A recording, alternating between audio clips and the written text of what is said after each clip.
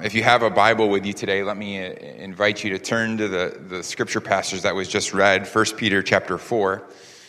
We've been working through this book, this letter of 1 Peter now for quite a while.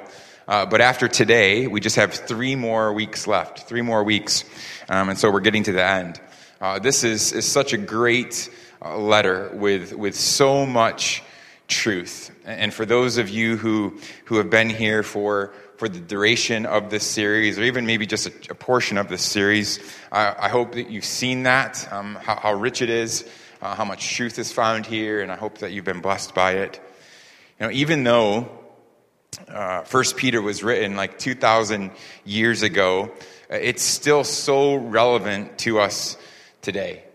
Because what Peter is teaching throughout is how Christians are called to live in a world that is not our true home. Which is why, again and again, Peter calls us exiles. He calls us sojourners or strangers in this world. Because that's who we are as followers of Jesus. We belong to God. We don't belong to this world. And so in light of that, Peter writes to help us know how to live. He shows us who we are and what our perspective should be when we face trials of many kinds, when we suffer. He tells us how we're supposed to relate to our bosses or our employees. He tells us how we're supposed to view the government here on earth, and how we're supposed to see ourselves as singles or as wives or as husbands. And now today, we're going to see Peter address how followers of Jesus are called to relate to one another within the context of the local church.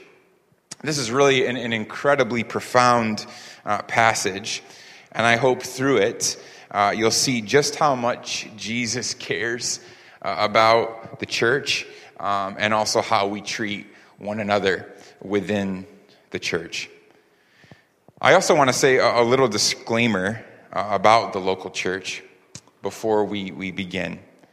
I've told you before, I think almost every other week or so, that Peter is writing here, this letter, 1 Peter, it's written to a group of people who are located in Asia Minor, which is now modern-day Turkey. Okay, you can kind of get the visualization of that on the map.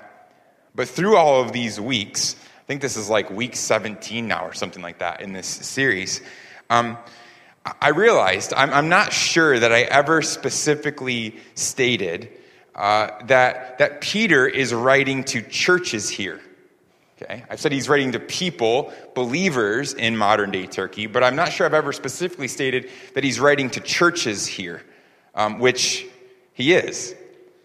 See, this is the pattern of the New Testament, whether it's Galatians, Philippians, Ephesians, Romans, Revelation, right? And on and on and on.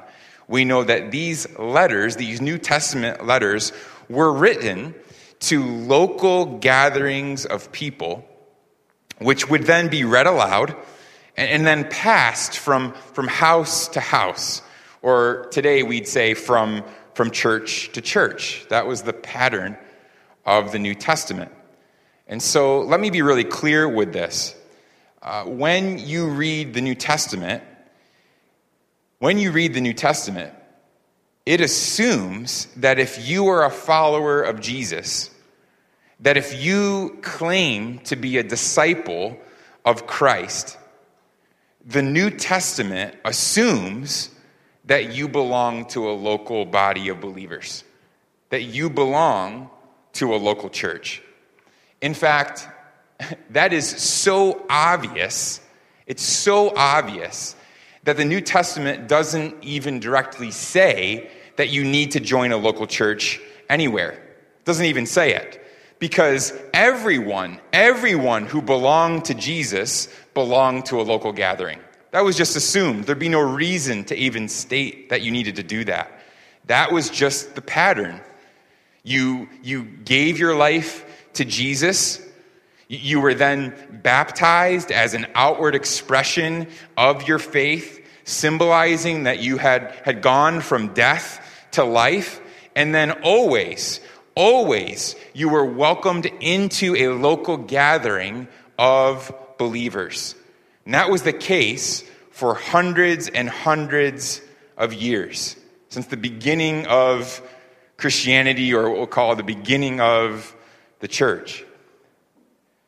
But now, fast forward to today, 2021, and what we see now is that the local church is often misunderstood, minimized, or sadly, disregarded altogether. And at least in my opinion, it's actually kind of understandable. Because think about it. Think about this. Maybe you probably haven't thought about this as deeply as I have. But think about this. Today, we have house churches, we have mega churches, we have parachurches, we have church online, denominations, missions organizations, networks, conferences, cohorts, and then we have a group of people who call themselves Christians who don't belong to any of those. And that's not even highlighting the differences between those churches and organizations.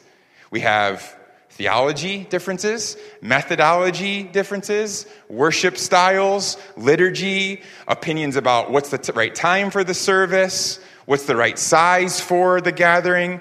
During the worship time, the music, do you raise your hands or keep your hands lowered? Does the pastor preach through books of the Bible, or does he preach on relevant topics? And that's just the start. And what happens, and what has happened amidst all of this today, is that the significance and primacy of Jesus' local church has become often misunderstood or just lost entirely. But what every single believer, follower of Jesus, needs to know is that Jesus' church, his local church, is plan A for your life. And he doesn't need a plan B because his plans always work. The local church is plan A. Other organizations, networks, circles, whatever you want to call it, my Christian group, my Christian friends over there, they can be healthy, they can even be fruitful. But listen, nothing replaces the primacy and priority of the local church. So we need to keep this in mind as we work through our passage today and discuss how we are supposed to relate to one another. Peter, along with all the other New Testament writers, assumes that you and I, as followers of Jesus, are committed to and belong to a local church. And so with that, in light of that, Peter says this, starting in verse 7. 1 Peter chapter 4, starting in verse 7, he says this: "The end of all things is at hand." We'll pause there. The end of all things is at hand. The end of all things here that Peter references is the great day of judgment, which Peter mentioned. If you just kind of skim your eyes above, he talked about this in verses 5 through 6, which we touched on a lot last week. And you remember, if you were listening last week or you're here with us last week, you remember that we said that on that day, on the day of judgment, that great day, the one true living God of the universe will judge both the living and the dead. In other words, every single person who's ever lived, all of us, no one escapes this, will either be found in Jesus, forgiven and loved, and enter into glory with God and his people forever, or on that day we will be found standing on our own record and in our own guilt, our own shame, we will be justly judged for our sin and separated from God forever. Those two options. And so when Peter refers to the end here, the end, that's what he's talking about. The end of reality as we currently know it, and the judgment that will usher us into the new forever reality. And so I want to say this as well, just so you can write this in the margins or take a note of this. The phrase, the end here, isn't stated to tell us it's the end of everything, period. It's just the end of reality as we currently know it before we enter into the forever reality. And I also want to say that phrase, the end here, it isn't written or stated anywhere really throughout scriptures, but here as well, very clearly, it's not stated to make us feel bad or to cause deep anxiety or even to depress you, like, oh man, the end is coming. He's not saying it that way. No, this is just meant to alert us to this reality, that the end is coming, it's near. And he says this so that you and I would prioritize the gospel, that we would turn to Jesus, that we would change our thinking and our living. That's why this is written. And so Peter says, we are moving closer to that final day. We don't know the exact day. We don't know the exact hour. No one does. But Jesus is returning. Jesus is coming soon. And therefore, we should live our lives as though that final day, the kingdom of God, is at hand. That's where Peter's going. The end of all things is at hand. Therefore, we should live today with that future reality in mind. You know, and I think we all know this. If we just examined our lives, even if I gave you like 5 minutes right now and just examine your life, I think we all know that how we think and feel about the future really, really impacts the present. Isn't that true in your life? I mean, think about this. If you believe your future is hopeless and dark, right? That's going to affect how you see your life, see yourself, and how you live today. And if you believe on the other side, if you believe that the future is filled with hope and glory and meaning and love and justice, that too is going to affect how you live and how you process through the things of this world. So the end is at hand, Peter says. And therefore, there are some things that you should be doing as a follower of Jesus. Now, what's so interesting to me about this passage is that from here, kind of in light of that reality, we might expect, I expected Peter then to call us to something really extraordinary. Like something really risky, deeply profound. The end of the reality as you know it. It is coming, and so, I don't know, what would he say? Something really deep, really profound, really risky. Like give it all, something. But actually he doesn't do that here. Not here at least. Instead, what we see that Peter simply calls us, he simply calls us to be faithful followers together. That's it. Because the end is at hand, the day of the Lord's coming soon, be faithful followers together. And we're going to see that reveal itself in 4 different ways, which is going to take up the rest of our time this morning. So let's work through these. Let's work through these together. Number 1, we'll start here. Because the end of things, all things, is at hand, what should we do? Because the day of the Lord is drawing near, what should we do? He tells us, first of all, pray soberly. Pray soberly. Look at the rest of verse 7. He says, again, the end of all things is at hand. Therefore, or in light of that reality, in light of that end, he says, be self-controlled and sober-minded for the sake of your prayers. As end of the age people, that's who we are, by the way. We are sojourners, exiles, strangers, and we are end of age people. That's who we are. Because we are those people, Peter says, be self-controlled and sober-minded for the sake of your prayers. Now, we know that self-control is using your trust in Jesus. It's using your trust in the Lord to exert control over passions and desires in your life that would lead you to sin. Sin against God and sin against other people.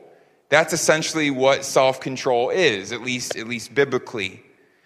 So when ungodly passions come about or stir up from within you, when those passions and desires try to lure you away from God, when they try to get you to engage in sinful thoughts and sinful living, be self-controlled, meaning that you rely in that moment, when that time comes, when that lure is in front of you, you rely on the strength of Jesus Christ.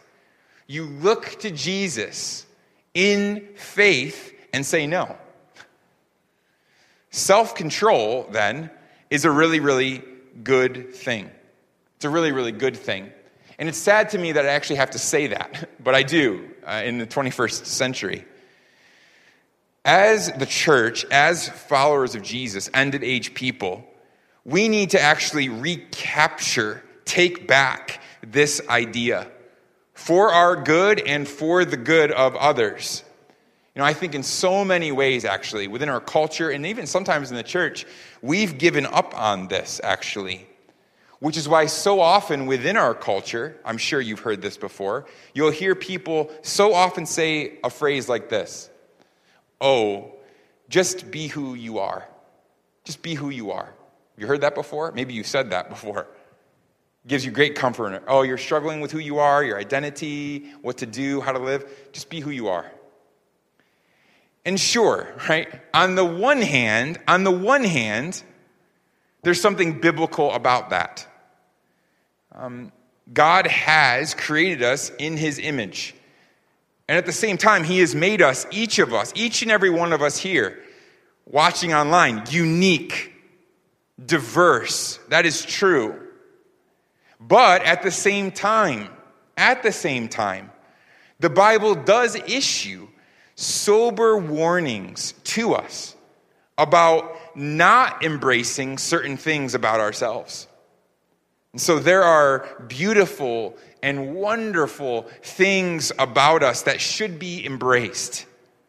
And yet, at the same time, because of our sinful nature, there are passions and desires within us that need to be pushed away, denied. And so culture, the world tells us, the world is telling you, even now, subtly or overtly, it's telling you, embrace it all. Embrace who you are. Embrace however you feel. Whatever your passion is, whatever is your desire, go for it. Just be you, right? That's the message. But that's not enough. Simultaneous to that, they look at Christians, the world looks at the church and says, it's unloving to say otherwise. It's unloving to tell people to deny themselves and to say no to who they are. To tell people to say no to what they feel and what they want to do. But again, God warns us that our natural desires can't be trusted because we are naturally sinful. And so in love, God says, be self-controlled and sober-minded. Listen to my ways. Go my way. Follow my will. I'm seeking to help you, not to harm you. I'm calling you to life. I'm calling you to joy. I'm calling you to freedom. I'm calling you to be who you are actually designed to be. So be self-controlled and sober-minded. And you see here, Peter's ultimate concern, at least right here, is for our prayers, which has a deeper meaning. You can see what it says there again. For the sake of your prayers, therefore, be self-controlled and sober-minded. Why? For the sake of your prayers. Which is to say, Peter is very concerned here about our God-centeredness. That's what he's really talking about here. You know, we talked about this quite a bit at the beginning of this year. You know, when we had our teaching series on prayer. We even talked about this it's our theme for this year, that we want to be centered people, centered on Christ. But we know that one of the primary ways that our faith in God and our belonging to Him reveals itself is through our prayer life. Your relationship with God, for better or for worse, is revealed in your prayers or your lack of prayer. I could say it that way. Our prayer life, for better or worse, reveals a lot about us. And follow me here, if you can follow this train of thought with me just for a second. Really what Peter's saying is, a lack of self-control, if you lack self-control, that reveals a self-centered heart. And self-centered hearts won't be able to pray, and actually don't pray. And hearts that don't pray won't be God-centered. And therefore, there's no true or lasting or deep, profound relationship with the Lord. That's what Peter's saying. But self-control and sober-mindedness keep us grounded, rooted in who God is, in who we are, and where we are going. So Peter says, since the end of all things is at hand, he says, cultivate and pursue self-control and sober-mindedness in your life. Why? For the sake of a close and intimate walk with our God. That's what he says. Number two, because the end of all things is at hand, he says, love earnestly. Love earnestly. And we see this in verse 8. He says, above all, keep loving one another earnestly, since love covers a multitude of sins. Now, I want us to make a note here that this one another, that's actually it's key to the text. You can underline that, circle it, highlight it in your Bible, that phrase, one another. That phrase is, again, Christians. It's referring to Christians within the context of the local church. That's what Peter's talking about here. And so, yes, there is a command that, in general, we are to love followers of Jesus, the universal church.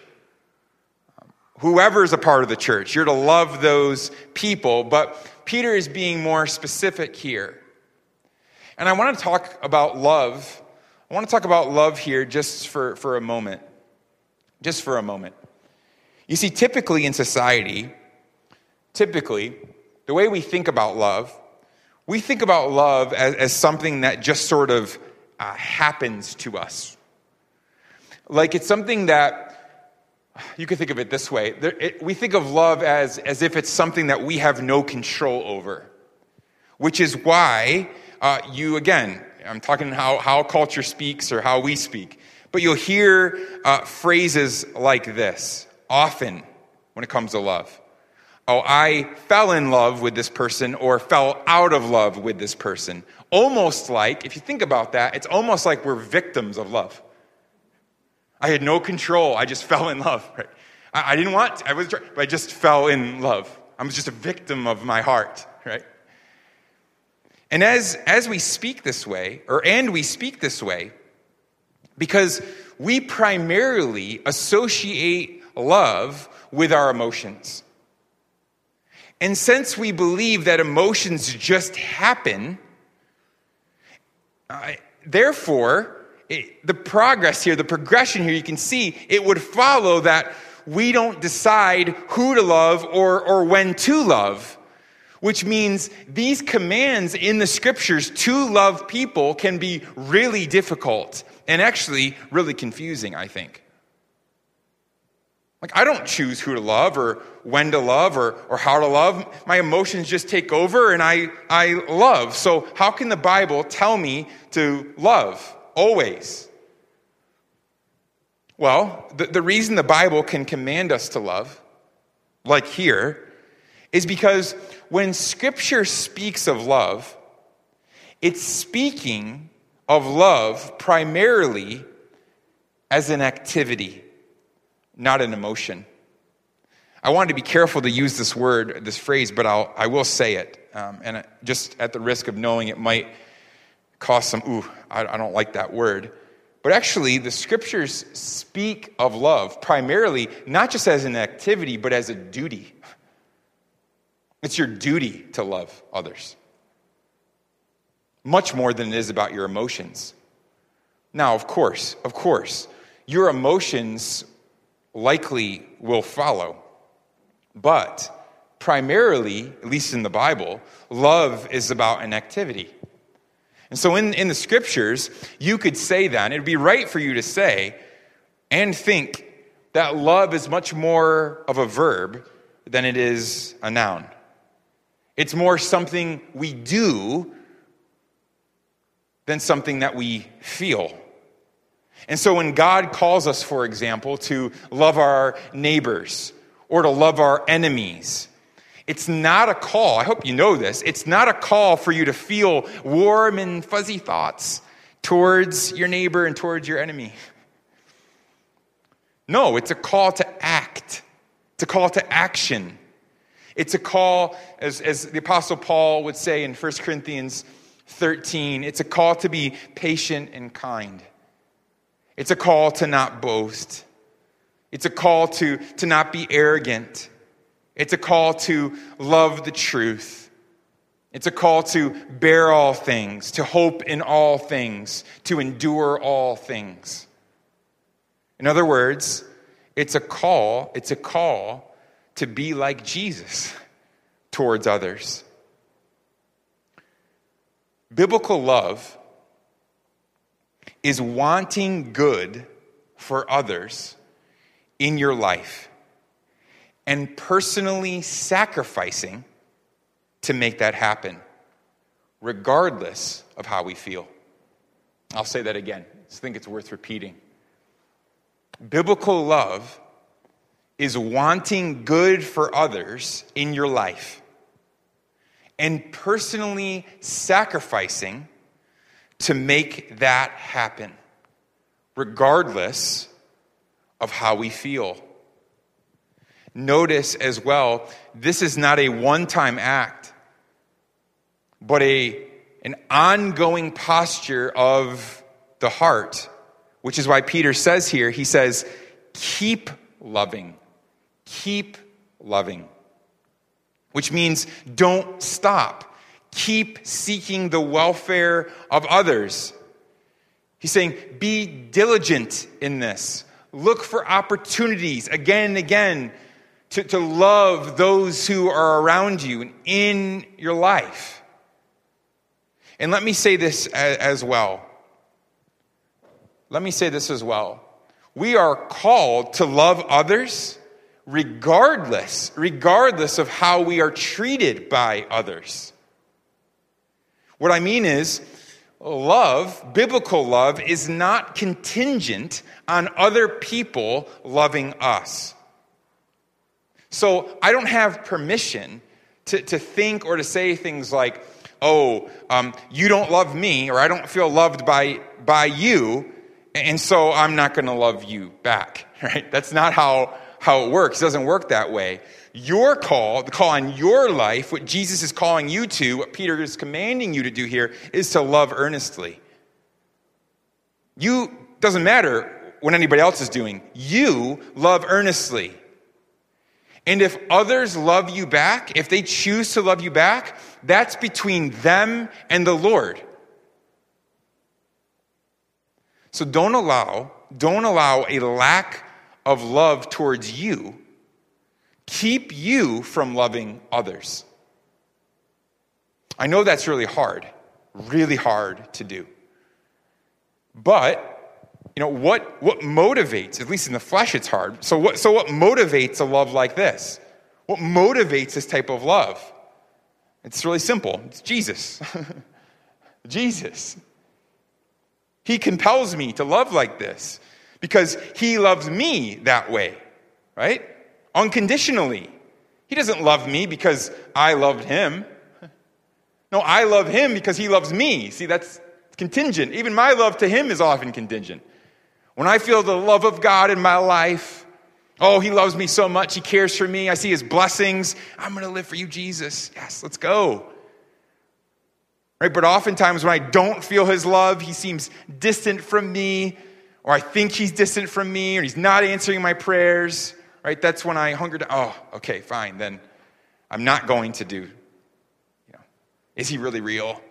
Is this really worth it? Right? We live our lives contingent. He isn't that way. And so what's really happening here in this text is it's Jesus, he wants our corporate love, our love for each other as the local church to mirror something of his love for us. And why? Why? What's Peter's motivation for this point? Well, we see it here as well. What's his motivation for this? He says, keep loving one another earnestly, since love, he says, covers a multitude of sins. This is an awesome picture, actually. I love the language here, how it reads in the original language. It means when we love like this, what happens is it actually extinguishes or suffocates the sin amongst God's people. The picture here, there's a really nice rug up here, okay? So it makes me think of this idea. In the same way that you could, and it would be effective for you to throw a rug over a fire to suffocate the flames, right? That would work. That would be effective. You pull the oxygen out of that fire and it would cease to exist. Peter's using that language here to say that's what our love for one another does to sin. It covers, it suffocates the things that would corrupt and ruin the body of Jesus Christ. It's awesome. And so practically, what does this mean? What does that look like for you and me? Well, this means letting minor offenses roll off your back. You've heard this phrase maybe, don't make a mountain out of a molehill. You ever heard that? Please don't do that. Oh, that person offended me. They don't even know they offended you. Let it go. Goodness gracious. This means assuming the best of others. It means being really quick to forgive and to not hold grudges. You know, the only person who suffers from you holding grudges is you. It means don't hold on to, grasp bitterness in your heart towards others.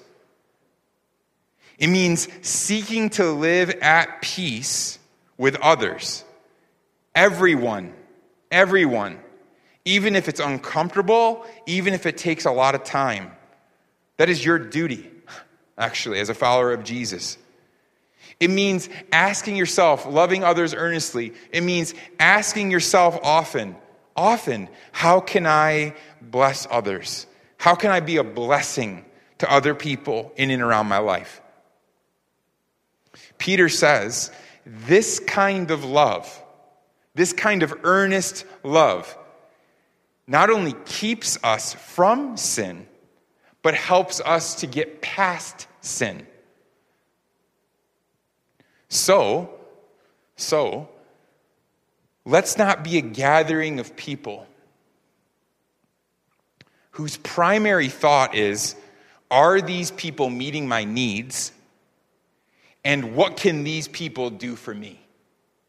Let's not be those people. Instead, let's be people whose default thinking is, how can I meet people's needs here? And what can I do for others?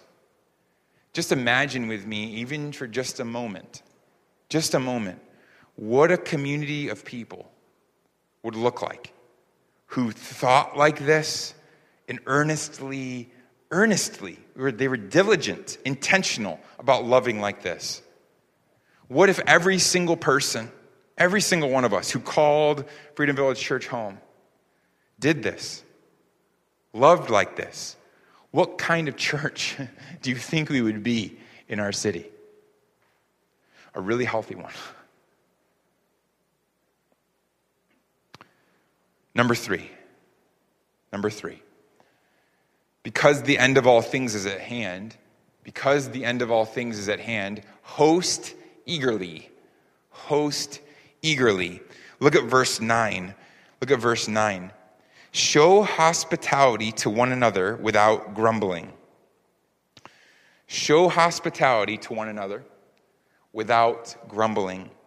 So Peter calls us to be hospitable to one another here. And it's interesting because actually most of the time in the scriptures, we see this call to be hospitable towards those outside of the church.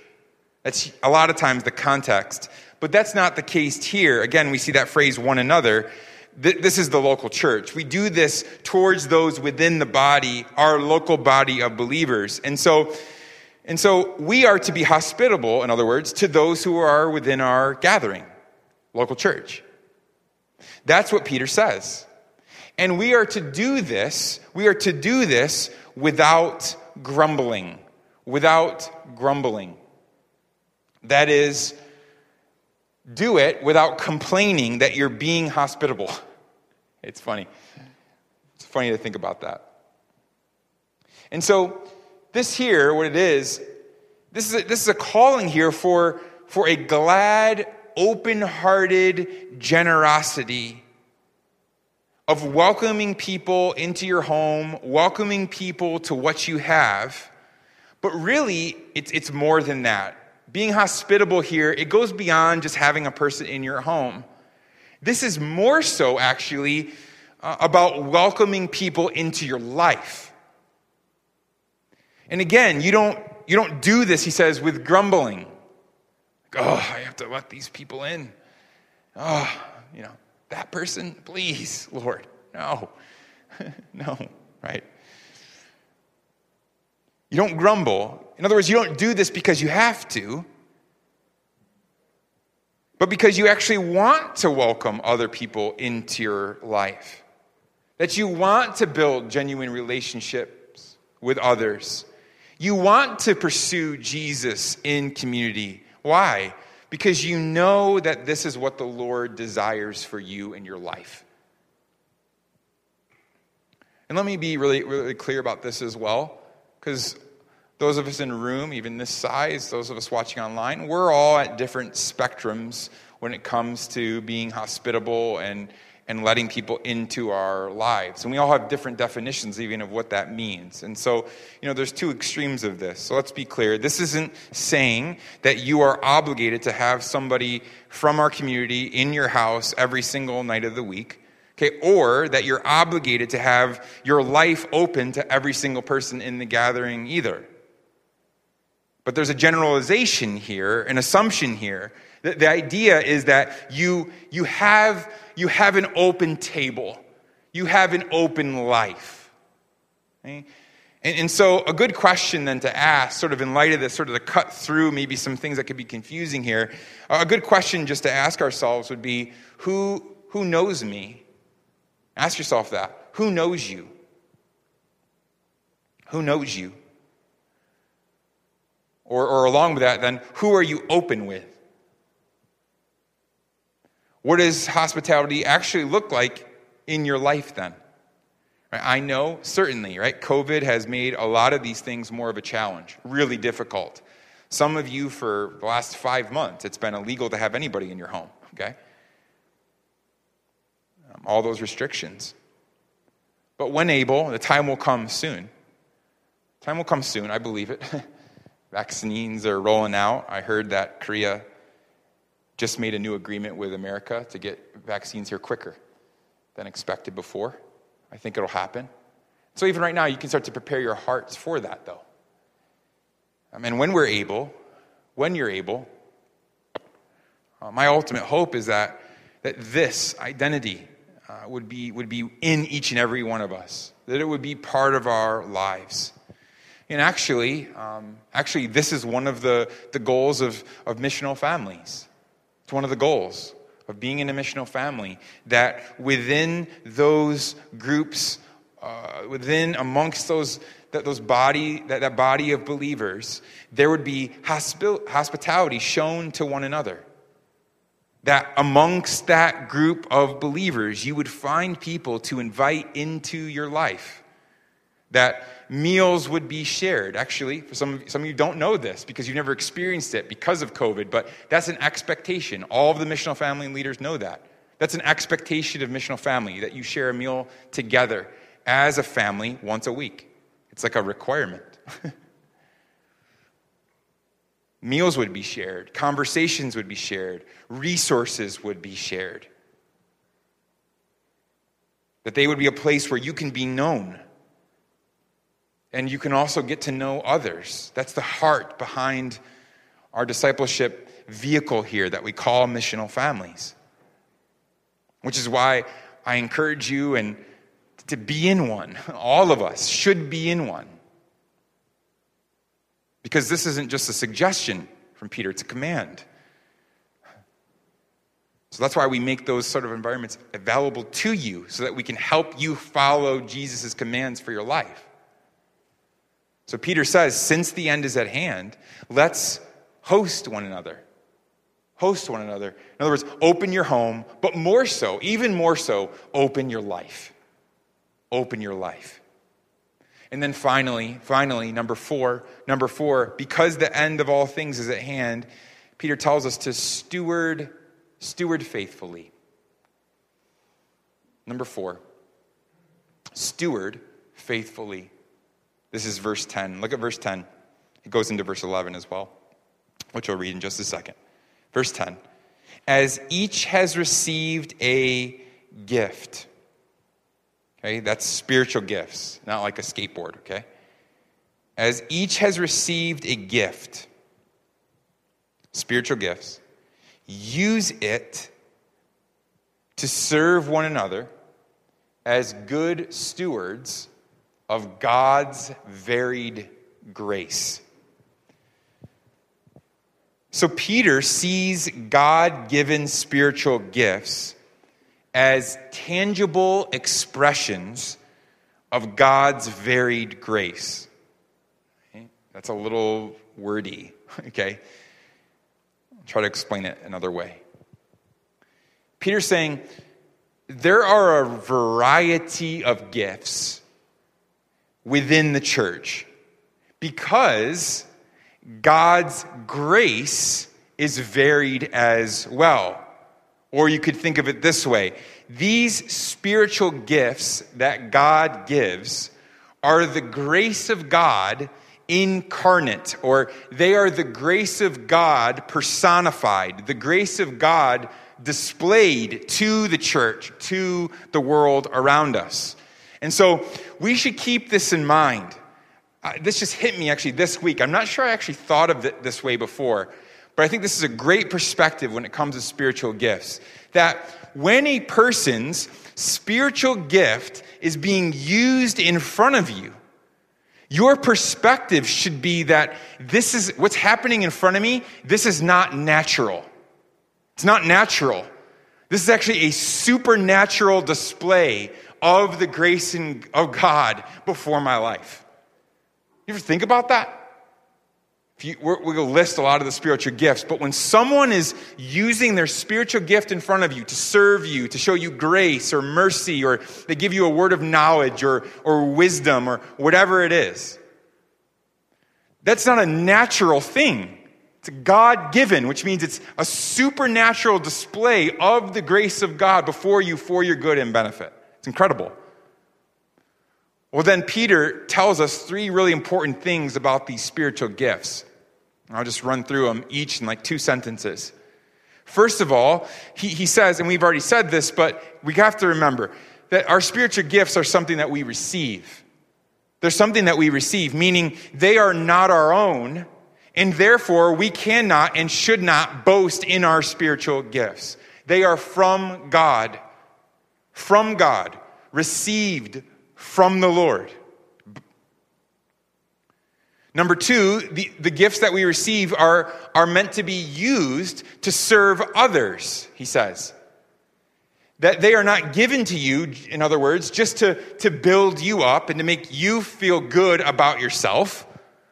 Okay, not at all. They are meant to build others up. They're meant to be used to strengthen and to serve others. And that could seem like a lot of different things.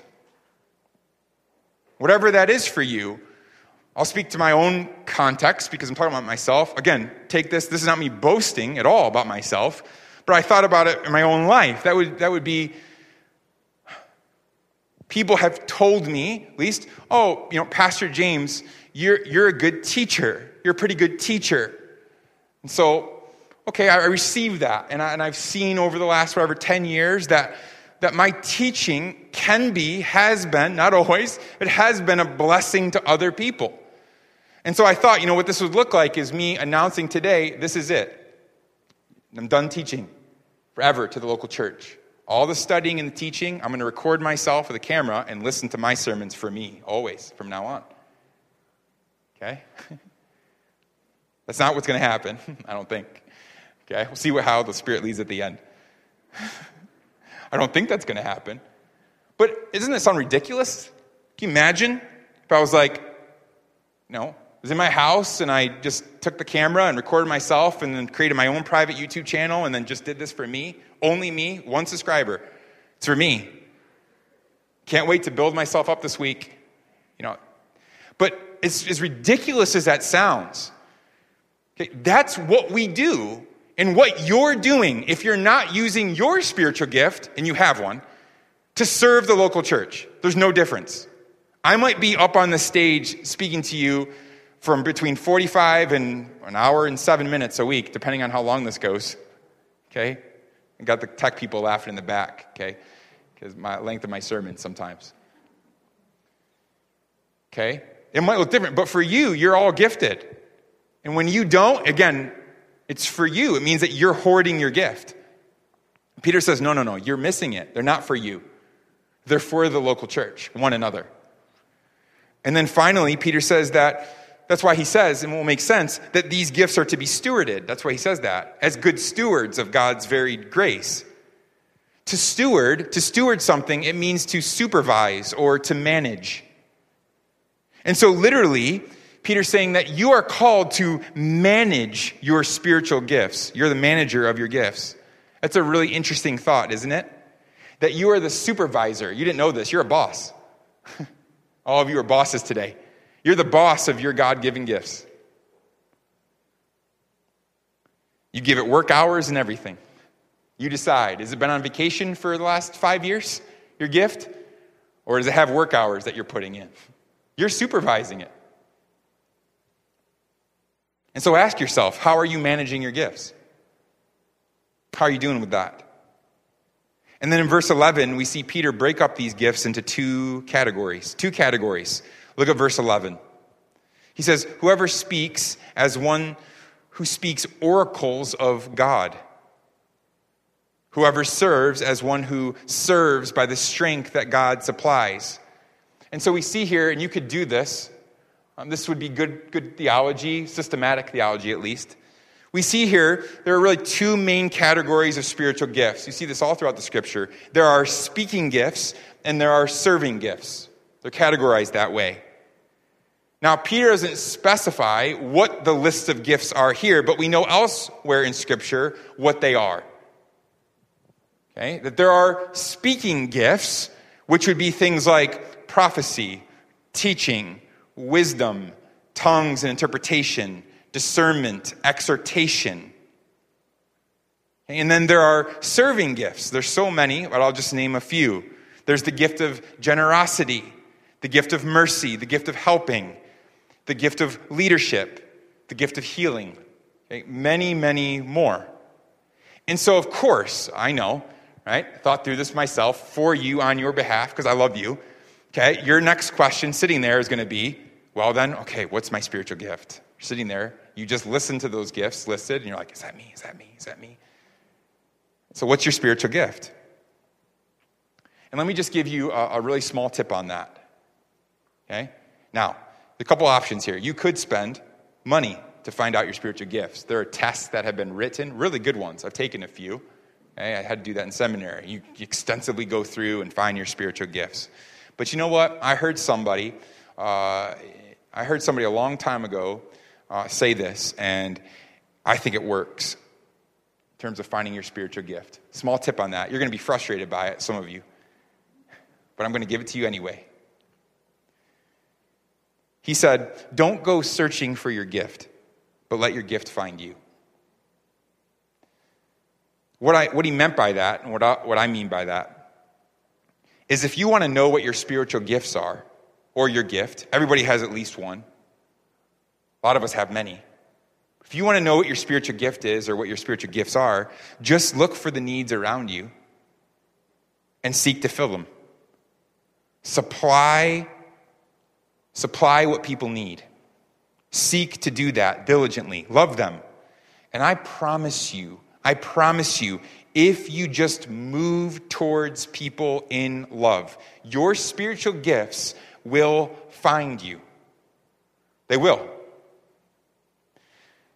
Just start praying, serving, giving, helping, attempt to teach others, and in time, you will walk right into your spiritual gifts. Other people will affirm that in your life as well. You'll see what brings you joy when you love other people in these variety of ways. And you'll see how God uses you to bless others. You'll see it tangibly, they'll tell you. So for example then, what do I mean by that? I'll try to be practical again for you. For example, if someone is sick around you with fullness of faith, put your hands on that person and pray for them and ask God to heal them. I'm not being controversial with this. I don't mean lay your hands on them and say, God, if it's your will that this person isn't sick. No, God, in Jesus' name, heal that person. Full of faith. See what happens. How do you know you don't have the gift of healing? You've maybe never tried. If a friend is really discouraged amongst you, maybe you have the gift of encouragement. Find out. Take them out to coffee. Give them words of encouragement. Not self-help, but tell them the gospel. Speak the gospel into their life. See what happens. If there's anyone in your life with a financial difficulty, consider how much you've been blessed. And then consider how you can help meet that need in this season, because maybe you have the gift of generosity. Maybe a coworker has a question about God, about Jesus, or about the church. You can always message me, another one of your leaders. Sure, you can do that. We're available to you. I'm available to you. You know if you've reached out to me. But what would it look like if you did some research yourself? And then you began to try to walk through some of the Bible with them yourself. Maybe you do have the gift of teaching. My point is, just love people. Just earnestly seek to love other people, and then let that love lead you to serve. So use your gifts, Peter says. Don't hoard them. Don't hoard them. And again, I think you've gotten this because I've already sort of stated it, but I'll say it really clearly. By the way, this 100% applies to every single Christian listening to these words right now. It applies to you. No one is excused from this point. If you are in Christ today, if you are a follower of Jesus, you have been, fact, you have been given a spiritual gift or spiritual gifts. Your gift might be laying dormant right now. Maybe it is undiscovered. But what you have been given by the Lord is for us here. For us here. To build, to strengthen, and to sanctify us to be more like Jesus. So, are you stewarding your gift? Or are you keeping it for yourself? Peter says, since the end is at hand, steward what God has given you faithfully. Steward it. Manage it well. And then he ends with the purpose of all of this, with his big why. He's given us some whys every time, but then he gives us the big why, the purpose. He says, do all this, all of these things, do all this in order that in everything God may be glorified through Jesus Christ. To him belong glory and dominion forever and ever. Amen. He says, do all this so that God can be seen as good, glorious, powerful, and as valuable as he really is in Jesus. Live your life in such a way, church, live your life in such a way that reflects these massive realities of the goodness of God. To this God, he says, to this God alone belongs unspeakable, incomparable worth and unsurpassed, insurmountable power and authority forever and ever.